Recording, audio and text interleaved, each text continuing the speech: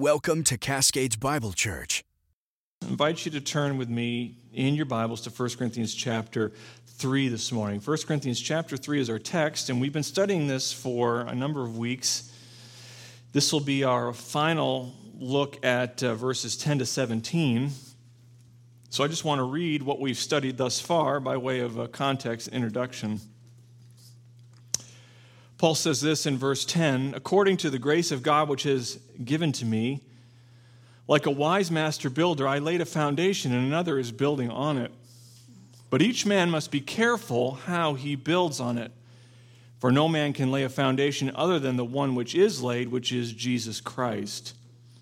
Now if any man builds on the foundation with gold, silver, precious stones, wood, hay, straw, each man's work will become evident, for the day will show it, because it will be revealed with fire. And the fire itself will test the quality of each man's work. If any man's work which he has built on it remains, he will receive a reward. If any man's work is burned up, he will suffer loss, but he himself will be saved, yet so as through fire." Now at the end of verse 9, in the preceding section, Paul describes the church using the metaphor of a building. He says the church is God's building. Y'all are God's building. It's a plural.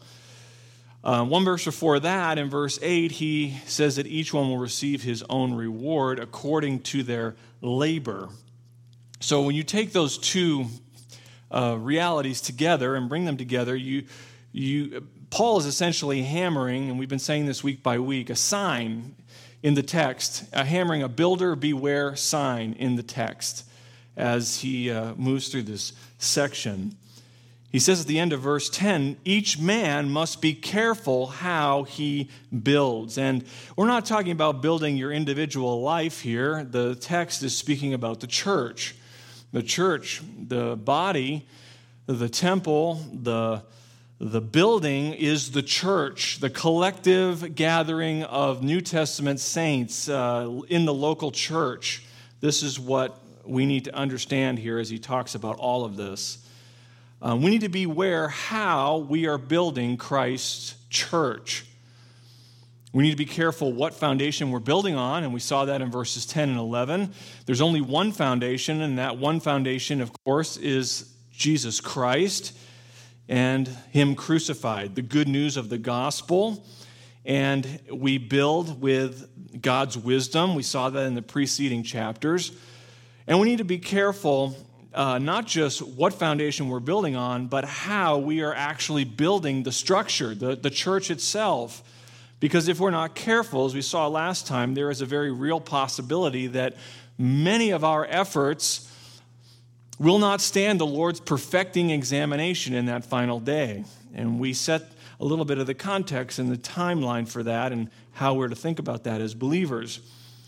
You and I can build with the imperishable material of of gold, silver, precious stones, which is, we said, God's eternal wisdom, grounded upon the foundation of the gospel, or you and I can build with the perishable materials of wood, hay, and straw, which we said is human wisdom in all of its various flavors, which is destined, of course, for the landfill of human history.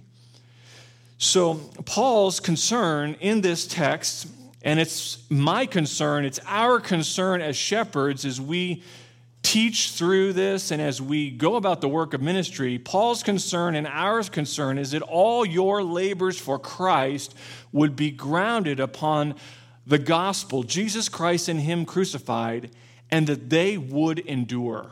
That is his concern. I do not want anyone here to stand before God in that final day at, we said, what is called the Bema Seat judgment, which takes place after the rapture, but before Christ's return to earth. I do not want any of you to stand before God in the Bema Seat judgment and watch as most or all of your ministry efforts for Christ burn down to ash. That would be a devastating thing. I want you, and I want my prayer for my own life is that I would be able and you would be able to stand before Christ confident confident in that final examination when the quality of your workmanship in His name is made evident. It's revealed for what it really is. And we want it to remain, and we want it to be rewarded. This is a good thing. This is God's gracious rewarding. His rewards are not earned, they're according to grace, just like everything else. But sadly, and as we've been studying through these chapters, the Corinthians, whom Paul's writing to here, they were not building the Lord's church with the imperishable materials of Christ and Him crucified. In fact, just the opposite. They were building with the perishable wisdom of the world, and it was dividing and it was fracturing the church, the local church. Their immaturity, which he points out at the beginning of chapter 3, which was evidenced by their preoccupation with worldly wisdom and their boasting in earthly men, was constructing a building of wood, hay, and straw whose fruit was partisan rivalry and strife. It was disunity, and it was setting them up for a forfeiture of future rewards while at the same time hamstringing their present disciple-making efforts. He understood, and Paul writes with this sense of urgency, that God's imperishable wisdom looks like foolishness to the world. He understood that. But it is actually vindicated by God's power to save and transform sinners. But on the flip side, he understood, and he unpacks this in the previous chapters, man's perishable foolishness looks like wisdom, but it is actually powerless. It is impotent to cleanse the heart from sin's guilt and its grip on our lives. And yet, even knowing how weak and frail and foolish man's wisdom is, we continue to go back to it. We continue to turn back to it. And we keep asking it to do for us what it cannot do. We somehow think it'll be different the next time. That was true then. It is true now in our churches today. And so we are faced with a choice. There are two ways to build. Two ways to build. We can either build as Paul did, as a wise master builder, building upon the foundation of Jesus Christ, that is the gospel and God's word, in humble dependence on the Holy Spirit and His work, or we can spin our wheels with the perishable materials of man's wisdom. We can trust in our own strength and abilities, and we can boast in men like the Corinthians did. But I think we've made the point clear, abundantly clear, which way we ought to go. And the point we've been making is that we need to build on the foundation of Jesus Christ and His wisdom. And so we said the way we build is very much connected to the character of the foundation. You know, verses 10 and 11 are literally the foundation of the verses 13 to 15. There can be no church without the foundation which has been laid, verse 11 says, which is Jesus Christ. So the character of the foundation matters. And as we're going to see this morning, the way we build isn't just connected to the character of the foundation, Jesus, but the way we build is also built on the character of what we're building itself. If you'll notice, the end of verse 9, Paul says, you all are God's building. But we're not just any building, not just any old group, any old building. He says here that we are God's temple. We are God's temple. And he says that in verse 16. Do you not know that you are a temple of God and that the Spirit of God dwells in you? The building that we're constructing in the church is not some faceless house among countless others. It is not some random structure of our own design and creation. The church is the temple of the true and living God. And so Paul's argument here in verses 16 and 17 takes a very sobering turn. Not only do we have to be careful how we build, or what foundation we build and how we build this building, but we need to be careful how we build because of what we're building, what it is that we're building. The imagery here that Paul picks up in verse 10 through 17 of the church as a temple is so important for you and I to wrap our heads around. We need to understand this because Paul is telling us something significant about the church. Like this is a doctrine of the church text through and through. And it has profound and far-reaching implications for how we conduct ourselves in the church and how we go about the work of ministry. It matters. Now, for the average Corinthian or the average Jewish believer that Paul's writing to, when you say the church is a temple, that image, that word picture immediately brings a whole host of concepts to mind. It communicates a lot. It communicates a lot in the world they lived in. Worship in a temple, whether that was a pagan temple in Corinth or God's temple in Jerusalem for the Jew, temple worship was a common feature of ancient life for them.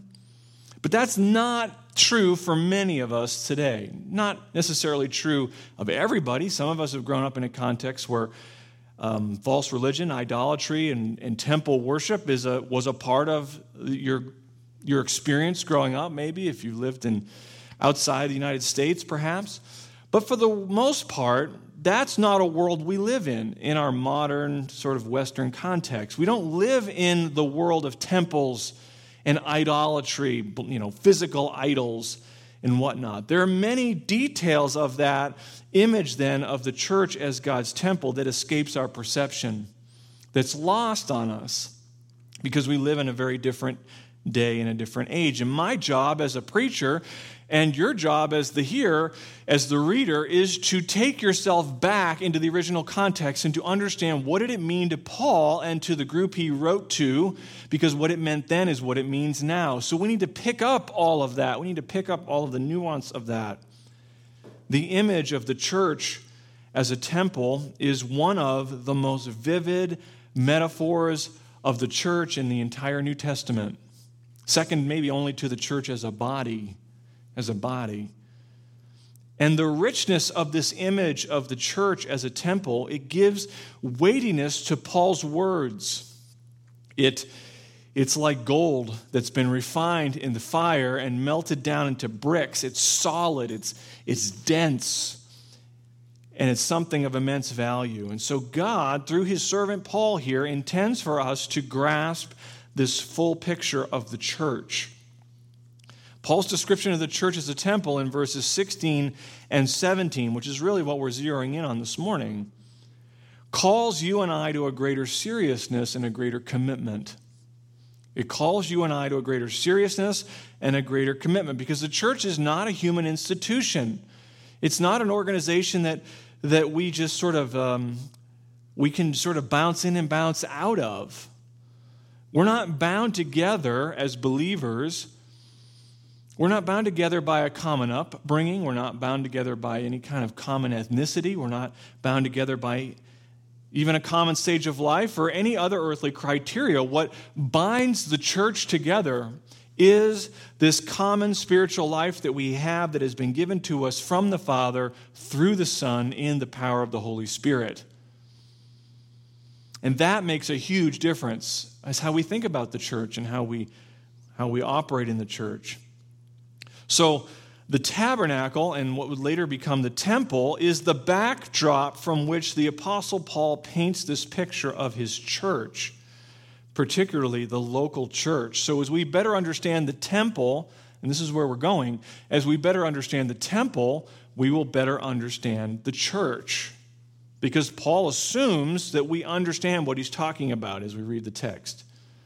And as I said earlier, as we understand that concept a little bit more seriously, a little bit more deeply, we will understand that there is a great commitment that we are to have to the church and to one another in the church. So I'm just going to give you some headings this morning to help you move through this text. We need to understand the temple. So the first thing we need to understand about the temple is this, that God met with his people in his temple. Again, we're looking at the temple underneath the Old Covenant and the tabernacle/temple. Every time you hear me say temple, that also includes the tabernacle. If you hear me say tabernacle, it also includes the temple. One was the kind of early version. Temple was kind of like the upgraded version. But first thing we need to say is it was in the temple that God met with his people. In the temple, God met with his people. As God's plan of salvation in the Old Testament unfolds, as it zeroes in on a people, it also zeroes in on a place.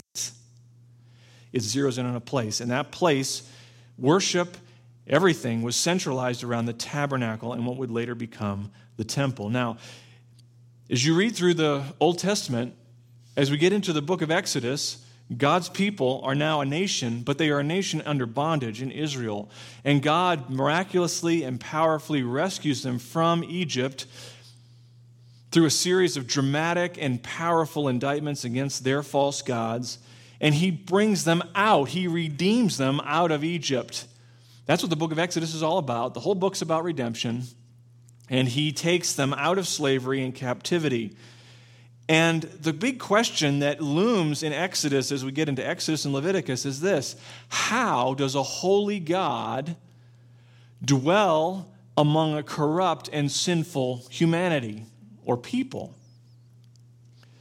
How does God, in his infinite holiness, how does he dwell in the midst of a sinful, rebellious, corrupt people, which Israel was?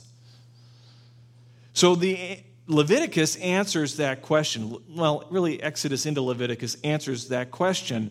And that is that he would do it through the tabernacle and sacrifice. The Lord, who dwelt eternally in heaven, condescends and gives Israel this great privilege of his presence. That is what happens in the book of Exodus. He would dwell among them in the sanctuary of the tabernacle and what would later become the temple. Now, we're going to be moving around through the scriptures, so I encourage you to keep your fingers loose and stretched out, because we're going to be moving from Old Testament to New Testament, Old Testament, New Testament. Exodus 25 and verse 8. In Exodus 25 and verse 8, Moses is instructed by God. He says, "Let them construct a sanctuary for me."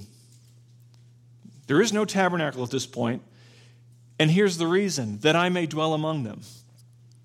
God instructs Moses to get to work to build a sanctuary for him in order that he may dwell in their midst. If you move on later on in Israel's history, King Solomon now, in 1 Kings chapter 6, in verses 12 and 14, now Solomon is in the process of building a temple, and he says this: "Now concerning this house," speaking of the temple, "which you are building," this is God speaking, "if you will walk in my statutes and execute my ordinances and keep all my commandments by walking in them, then I will carry out my word with you, which I spoke to David your father." Verse 13, "And I will dwell among the sons of Israel and will not forsake my people Israel." So Solomon built the house and finished it. Later on in chapter 8 of 1 Kings, same book, in verses 29 and 30, he says, "Listen to the cry and the prayer which your servant prays before you today, that your eyes may be open toward this house night and day, toward the place which you have said, my name shall be there." Speaking of his presence, to listen to the prayer which your servant shall pray toward this place. He's speaking about the temple. Solomon was authorized to construct the temple as a permanent location where God would meet with his people. The tabernacle was not just called the tabernacle. God dwelt in the tabernacle for the express purpose of having communion with his people. Hence, the tabernacle was also known as the tent of meeting. the tent of meeting. If you've been reading through the Old Testament this year, you'll probably recognize that again and again that term is used. It is called the tent of meeting. It's not a different place, it's the tabernacle. In Exodus 29 and verse 42, it says, "It shall be a continual burnt offering that they were to offer again and again throughout your generations at the doorway of the tent of meeting before the Lord, where I will meet with you to speak to you there. I will meet there with the sons of Israel, and it shall be consecrated by my glory. I will consecrate the tent of meeting and the altar. I will also consecrate Aaron and his sons to minister as priests to me." Verse 45, "I will dwell among the sons of Israel and will be their God. And they shall know that I am the Lord their God, who brought them out of the land of Egypt, that I might dwell among them. I am the Lord their God." The tabernacle was known as the tent of meeting because it was there that God met with his people. But it wasn't just known as the tent of meeting, it was also referred to as the tent of testimony. The tent of testimony. If you look at Numbers chapter 9, this term is used for one of the first times. And in chapter 9, verse 15, "On that day the tabernacle was erected, and the cloud covered the tabernacle," also known as the tent of the testimony. "For in the evening it was like the appearance of fire over the tabernacle." The tabernacle was not just the tent of meeting, it was known as the tent of testimony, signifying it was the place where God would reveal his will to his people. It was where God would reveal his will. Later on in chapter 17 of Numbers, as the people are grumbling and complaining, and they're saying, well, why is Moses and Aaron, why do they get to do everything for God? And maybe we all could be like them. Maybe they're not the only ones that should be God's chosen representatives there. And so everybody got out their rod, and they put it, remember, in there overnight, and Aaron's rod budded. Well, he did that. Verse 7 of number 17, it says, at the tent of testimony. It was through that budding rod that God revealed the man and the tribe through whom he chose to have them serve him. So it was under the law, and this is our point. It was under the law that the temple was a place where God dwelt with his people, where they had communion with him, where the people had fellowship with God, where the testimony of his word was given and confirmed. Secondly, not only was the temple where God met with his people, the temple was where God's glory was revealed. The temple was where God's glory was revealed. If you look at, read through Exodus from chapter 25 on, once God says, okay, get to work, build the temple or tabernacle, at the end of all of the building and all of the consecrating and whatnot, once it's all done, Exodus chapter 40, verse 33 says, he erected the court around the tabernacle and the altar, and he hung up the veil for the gateway of the court. Thus Moses finished the work. Then the cloud covered the tent of meeting, and the glory of the Lord filled the tabernacle. And Moses was not able to enter the tent of meeting because the cloud had settled on it, and the glory of the Lord filled the tabernacle. After all they had done in creating this tent of meeting, this tent of testimony, this place where God would dwell, at the end of that, after consecrating it and providing the sacrifices, God's glory descended in a visible way on this tent. And it was seen. Not only did God's glory descend on the tabernacle, but as you get into Leviticus, we see that God's glory went out in supernatural acts of power. In supernatural acts of power. Because in chapter 9 of Leviticus, verse 6, there was, Aaron was to offer one of every sacrifice to kind of set apart the tabernacle. Remember, they lay out a whole slew of sacrifices in the beginning 7 chapters of Leviticus. And when he did that, verse 22 says, then Aaron lifted up his hands toward the people and blessed them, and he stepped down after making the sin offering and the burnt offering and the peace offerings. And Moses and Aaron went into the tent of meeting, and when they came out and blessed the people, the glory of the Lord appeared to all the people, and fire came out from before the Lord and consumed the burnt offerings and the portions of fat on the altar. And when all the people saw it, they shouted and fell on their faces. This is God's glory revealed from the tent of meeting, his glory revealed from the tabernacle. And then if you go into chapter 10, now Nadab and Abihu, the sons of Aaron, took their respective fire pans after putting fire in them, placed incense on it, and offered strange fire before the Lord, which he had not commanded. And fire came out from the presence of the Lord and consumed them, and they died before the Lord. Again, God's glory is revealed from his temple in acts of judgment. His unswerving holiness led to their judgment for their disobedience. And so my point is that it was in the tabernacle that God's glory was revealed. And you can read about that even more in the book of Ezekiel. Thirdly, it was in the temple that God received the services of his people. So he met with his people. His glory was revealed in the temple and the tabernacle, and he received the services of his people in the temple. No temple is complete without a priesthood to minister in it. And under the law, God chose the tribe of Levi to serve him as priests in the temple. Now, the word priest comes from the root word for to stand. The concept carries the thought of standing as a representative for someone else. And we have that today, right? We have lawyers. Lawyers stand and represent their clients in court. Well, in some ways, there's a corollary to a priesthood. A priest is one who stood before God on behalf of the people.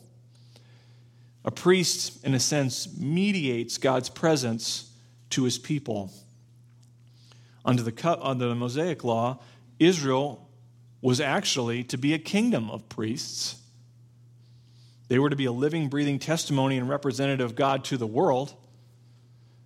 And they were given this great privilege of mediating God's presence in the world. Remember, God's plan of salvation is working out through a people. But it was also working its way out through a place, the temple. And there were priests serving in that temple. And the privilege of priesthood carries with it the responsibility of service. The great privilege of having a true knowledge of God and access to God, it brought the obligation to serve God. And the temple was where that service worked itself out under the old covenant. Broadly speaking, the services rendered by the priests fell into one of three buckets. One of three buckets. First was the service of sacrifice. We understand that. If you have any familiarity with the Old Testament, you know, what did the priests do? They offered sacrifices. Burnt offerings, sin offerings, peace offerings, meal offerings, drink offerings. The priests were responsible for all of them. So the first service they rendered was the service of sacrifice. Secondly, maybe this is a lesser-known service that the priests offered, and that is the service of witness. The priests bore the responsibility of bearing witness for God to the people. They were to be the Lord's messengers. They didn't do it very faithfully, but that was their design. Malachi 2, verse 7, the lips of the priest should preserve knowledge and should seek instruction from his mouth, for he is the messenger of the Lord of hosts. The priests were to teach Israel God's words, reminding them of the law. Leviticus 10, verse 11 says the priests were to teach the sons of Israel all the statutes which the Lord had spoken to them through Moses. There was a service of sacrifice, a service of witness, a service of intercession. Thirdly, the priests under the law carried the responsibility of interceding for the people, pleading before God on behalf of the people. I mean, everything they did was intercessory, right? They offered the sacrifices on behalf of the people, but they also were to pray and to ask God's favor and mercy be poured out on the people. This intercessory ministry or service was symbolized by their very garments. Remember, the priest carried on him when he would offer the sacrifices, what was called an ephod. It was like a breastplate, and on that breastplate he carried the 12 names of the tribes of Israel. In other words, it symbolized that he carried the names of the people before God on their behalf. So it was at the temple that God received the services of his people, whether that was sacrifice or witness or intercession. In other words, the temple was the place where God's people served him. God met with his people. God's glory was revealed in the temple. God received the services of his people in the temple.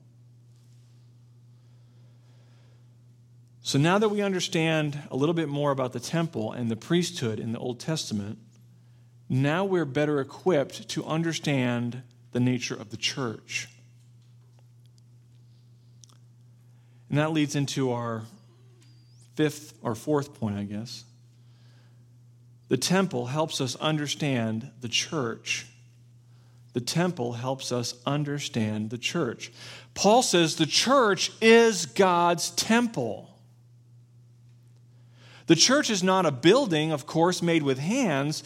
Rather, the church is a spiritual house composed of, as 1 Peter 2 says, living stones. Living stones. So in a fuller sense, what's true of the temple is reflected in the church. It is reflected in the church. Remember, it was in the temple that God met with his people. And in John 4, verse 21, Jesus said that there's a day coming when neither in this mountain or in Jerusalem will you worship the Father. In other words, the old order under the Mosaic covenant, where God dwelt in a literal physical temple with hands, that order was done away with. It was rendered inoperative. And now God dwells among his people in a spiritual temple, the church, composed of both Jew and Gentile, new covenant people of God between the old, for Christ's first and second coming. That's what the church is. And he dwells among us by the Holy Spirit. The church is the place where God communes with his people. The church is the place where God has fellowship with his people. The church is the place where God's testimonies, as revealed in Holy Scripture, are confirmed and taught to his people. And that's what Paul's point is in the text. He says, you are God's temple. You are God's temple. Do you not know this, he says, verse 16. In other words, you should know this. It should be intuitive. You are the temple of God, and that the Spirit of God dwells in you. And really, that last little phrase, in you, could very easily, and I think is more accurately translated, among you. He says God's Spirit is among you in the church. And just as the Lord wanted his chosen people, Israel, to know that they were chosen and redeemed out of slavery in Egypt and brought to where they were so that God might dwell among them, so God wants you and he wants me as his new covenant people to know that we have been redeemed from slavery to our sin and brought to where we are so that God may dwell among us. God indwells the church collectively by the Holy Spirit. He is among you. Among you, Paul says in verse 16. The Spirit of God dwells among you. The temple in the Old Covenant, that place of his presence, was meant to reassure Israel as they would look at it that God voluntarily and ongoingly was committed to them. Whenever the people saw the temple, they were reminded God lives among his chosen people. And it's the same for the church. It's the same for the church. When you and I gather together with God's people in the fellowship of the local church, it is a visible reminder that God lives among his chosen people. God's presence, his holiness, his mercy, his grace, his love, his compassion, his generosity are seen and experienced, not perfectly by any stretch, but they are seen and experienced in the visible gathering of his church. So the church becomes the visible manifestation of the Lord's presence among his people. And that is why corporate worship is important. It's important. Remember, not only is it in the temple that God's presence was revealed, but it was in the temple that God's glory was revealed. But now God has created a temple, not a physical temple made out of stones or skin, animal skins as the tabernacle was, but he has created a temple in the hearts of men through faith in Christ. And this new temple, the church, reveals his glory. At least it ought to. God's glory fills his temple. Now, just as it did then. Ephesians 3, verse 20. Now to him who is able to do far more abundantly beyond all that we ask or think, according to the power that works within us, to him be glory in the church and in Christ Jesus to all generations forever and ever. Amen. Everything God does and everything God allows ultimately brings him glory, and the calling then and building of his church, his holy temple, puts his glory on display. That's why later on in Ephesians 5, in verse 26, he says, Christ gave himself up for the church so that he might sanctify her, having cleansed her by the washing of water with the word, that he may present to himself the church in all her glory, having no spot or wrinkle or any such thing, but that she would be holy and blameless. God's glory is revealed in our worship. God's glory is revealed in our holiness. God's glory is revealed in our love for one another, in our singing, in our gospel proclamation, in our giving, in our obedience, in our sacrifice. God's glory is seen in his church. You'll also remember that it was in the temple that God received the services of his people. Under the law, only the tribe of Levi could serve in the temple. Only the Levites. And even then, it had to be a man aged 30 to 50. Before that, you were an apprentice for 5 years. After that, you retired. Only they were able to serve as priests in the temple. But now, the New Testament tells us every believer, Jew and Gentile, in the church are priests underneath our high priest, Jesus Christ. So if you look at 1 Peter, again, in chapter 2, he says in verse 5, you as living stones are being built up as a spiritual house for a holy priesthood, to offer up spiritual sacrifices acceptable to God through Jesus Christ. The church then is a spiritual house. This is Peter's estimation of the church. And it is the job of the church to be a holy priesthood. So he's kind of conflating things. Just as we're the temple, we're also the priests in the temple ministering. And what the New Testament reveals is that every single believer in the church is a royal priesthood. But unlike the priests of Israel's day who were cut off from God's presence by the veil that separated the Holy of Holies from everything else, now we have unfettered access to God through Jesus Christ. His finished work at the cross has forever, Hebrews says, rent the veil in two. This is a radical change. And it's a tremendous privilege we've been given as a part of the church to be God's temple and his priests. And while we don't offer animal sacrifices at a physical temple, we've been set free from the law. We're not under the law. Paul makes that clear. Yet as priests to God, we still have service to render to God. So what service do we render to God in his church? Well, Peter tells us in verse 5 of chapter 2,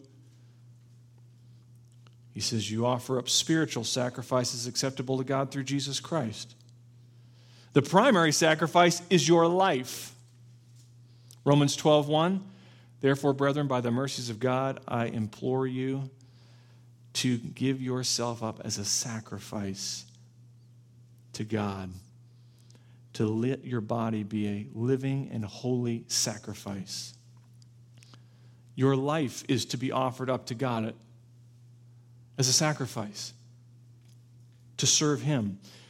The writer of Hebrews says in chapter 13, verse 15, the sacrifice we offer is a sacrifice of praise to God continually, that the fruit of our lips might give thanks to His name. So we offer the sacrifice of our life, the sacrifice of our words, thankfulness. Not only do we offer up the sacrifice of praise to God, but verse 16 of Hebrews 13 says, we're not to neglect doing good or sharing, for with such sacrifices God is pleased.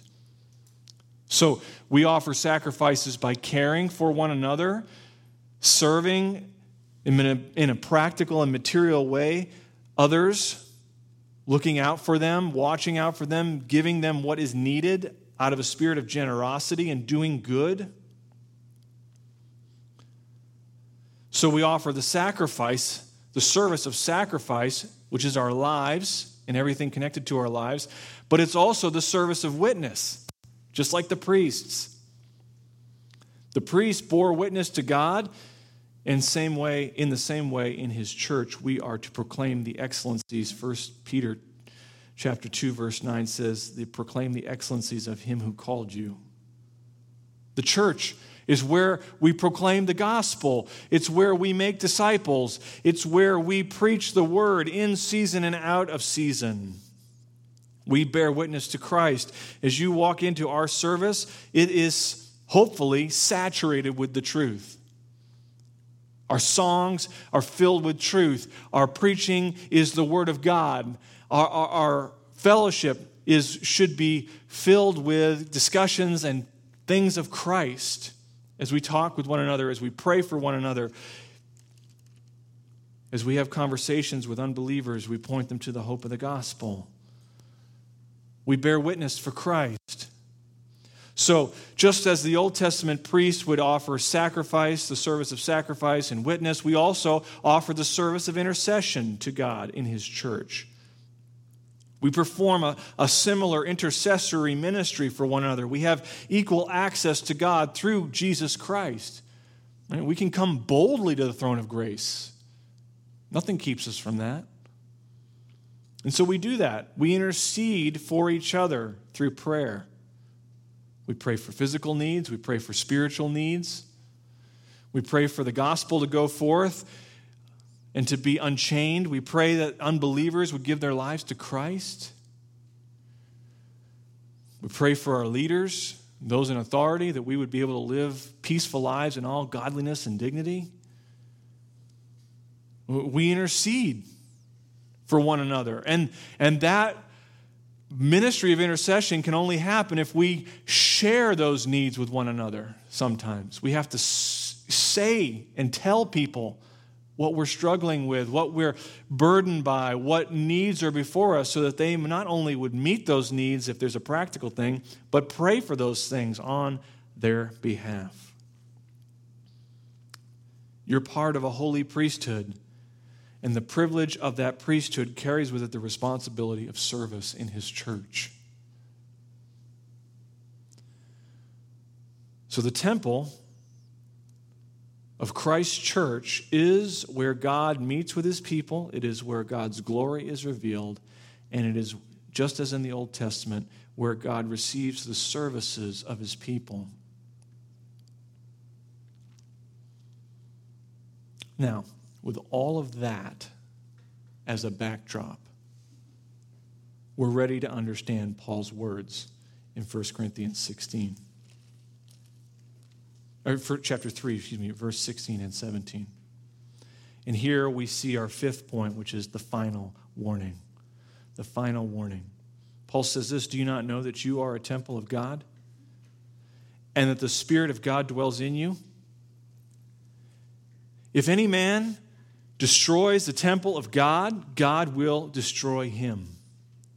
For the temple of God is holy, and that is what you are. The word Paul uses for the temple here is a distinct word. It refers to the actual sanctuary of the temple itself, rather than it was the place where God dwelt. It was the place where God dwelt. The church, it's distinct from the temple precinct, which is a totally different word. It means like kind of the outer court area. So he's speaking about the place of God's dwelling. He says, don't you all know collectively that you are the sanctuary of God and that God, the Holy Spirit, dwells in your midst? Paul is bringing to the foreground this reality that the local church is the corporate place of God's dwelling. Where the gospel is preached in a church with believers, that is a place of God's dwelling. The church, when it gathers in Jesus' name, the church experiences the presence and the power of the Lord Jesus in their midst. And he talks about that in chapter 5.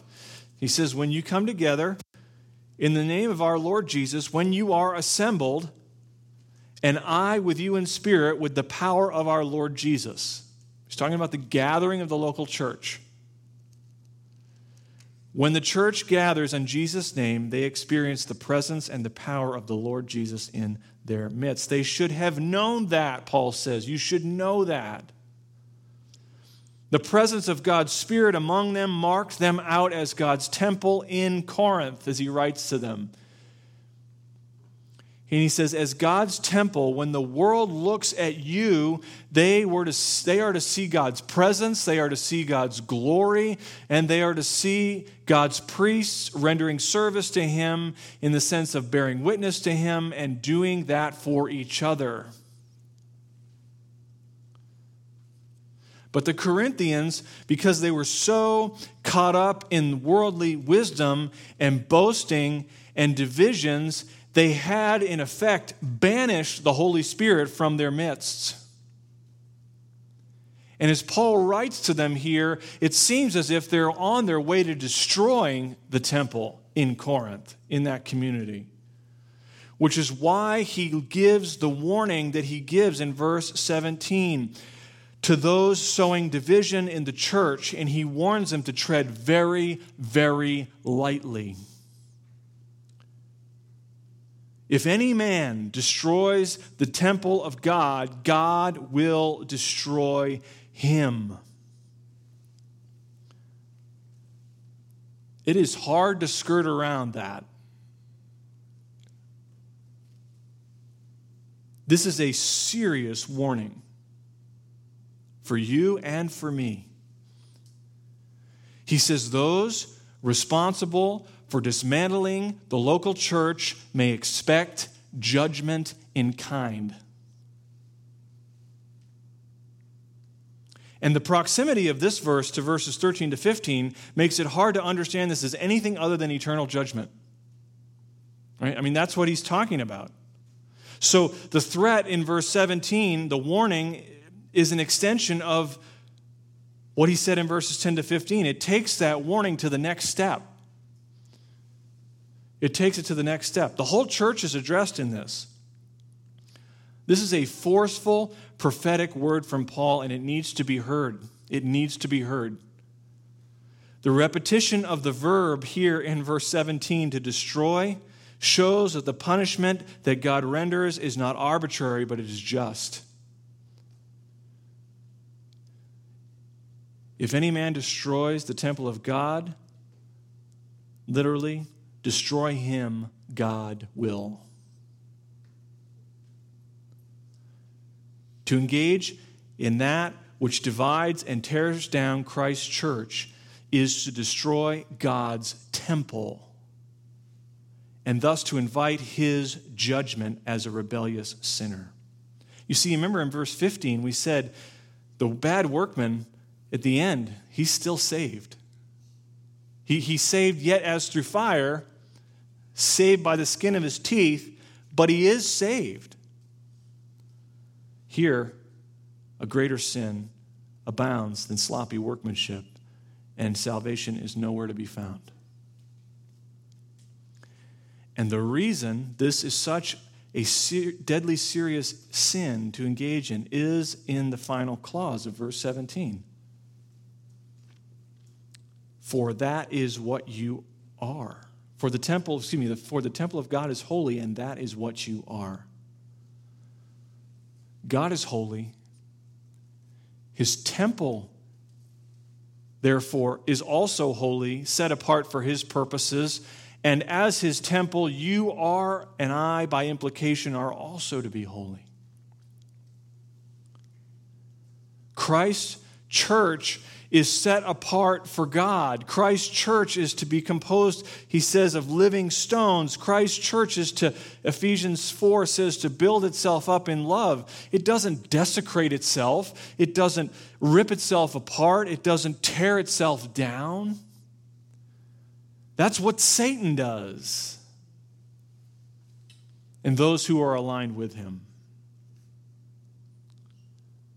He's not talking about believers losing their salvation. He's talking about false converts who sow division in the church, rip it apart. God will destroy them. When the world looks at us, they should see God's presence and they should see his glory. They should see his priests joyfully and humbly serving him and one another in the church. But what do they often see in our churches?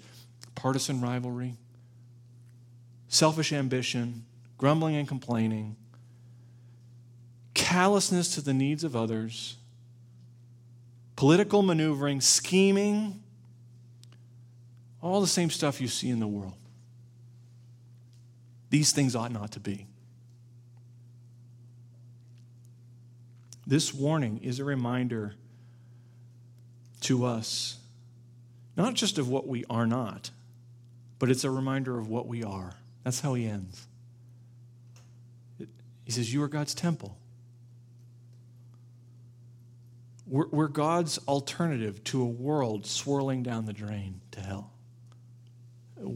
We're a building anchored to the rock in a world of sifting sand. We're a sacred dwelling place of God the Father through the Son in the Holy Spirit in a world that is alienated from God and without hope. And so he says, this is what you are. Be that. Be that. And I would just encourage you, as you, we are very doctrinally precise church. At least we try to be. As leaders, we try to cut it straight.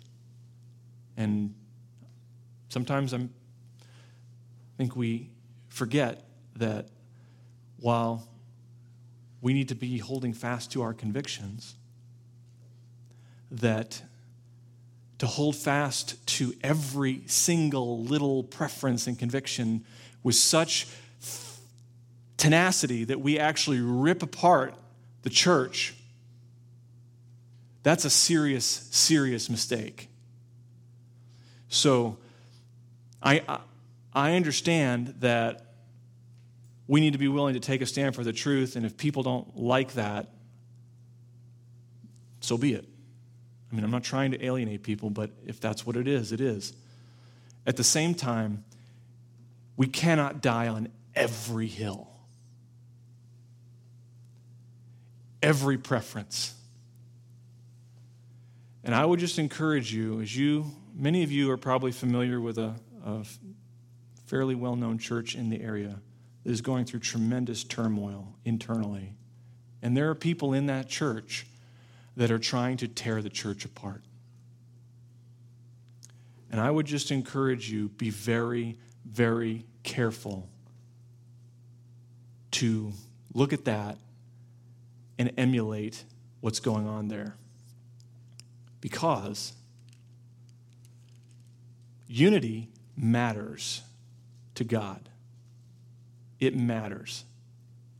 It is a deadly serious sin to divide the church. Doesn't mean you can't bring your concerns to the leaders. It doesn't mean you can't express in a constructive way and ask questions and help us understand. But in the end, if the direction of the church is not what you're comfortable with, you better leave that church quietly and intact, lest God's judgment be rent upon you. So be very, very careful to divide or to add fuel to the division in any other church. When people sometimes will visit and there's some kind of conflict in the church that they're coming from, I'm very, very slow to criticize or say anything negative because I don't want to add to that. I don't want to be guilty of driving a wedge between the body of Christ. I forget who said it, but there's a really interesting little turn of a phrase. They said, be very slow to criticize another man's bride. That's what the church is. Church is the bride of Christ. Be very slow to criticize another man's bride. And that's why, and these things are not here because they're easy to do. They require tremendous effort, humility, dying to self day by day. That's why Paul says in Ephesians 4, with all humility and with gentleness, with patience, showing tolerance for one another in love, being diligent to preserve the unity of the Spirit in the bond of peace. It takes diligence. It takes effort.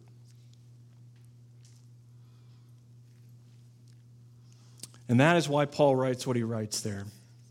And he's going to go on in the next section that we're going to look at next Sunday to help them understand, yet again, kind of summarizing his argument and bringing it all home and help them see who they are and what they have and why that undermines any kind of need for a divisive spirit. Let's pray. Father, we pray that and thank you for the unity and the bonds of peace that have existed in our fellowship for many years. But again, those things are not by any stretch guaranteed. Those things are not by any stretch to be assumed.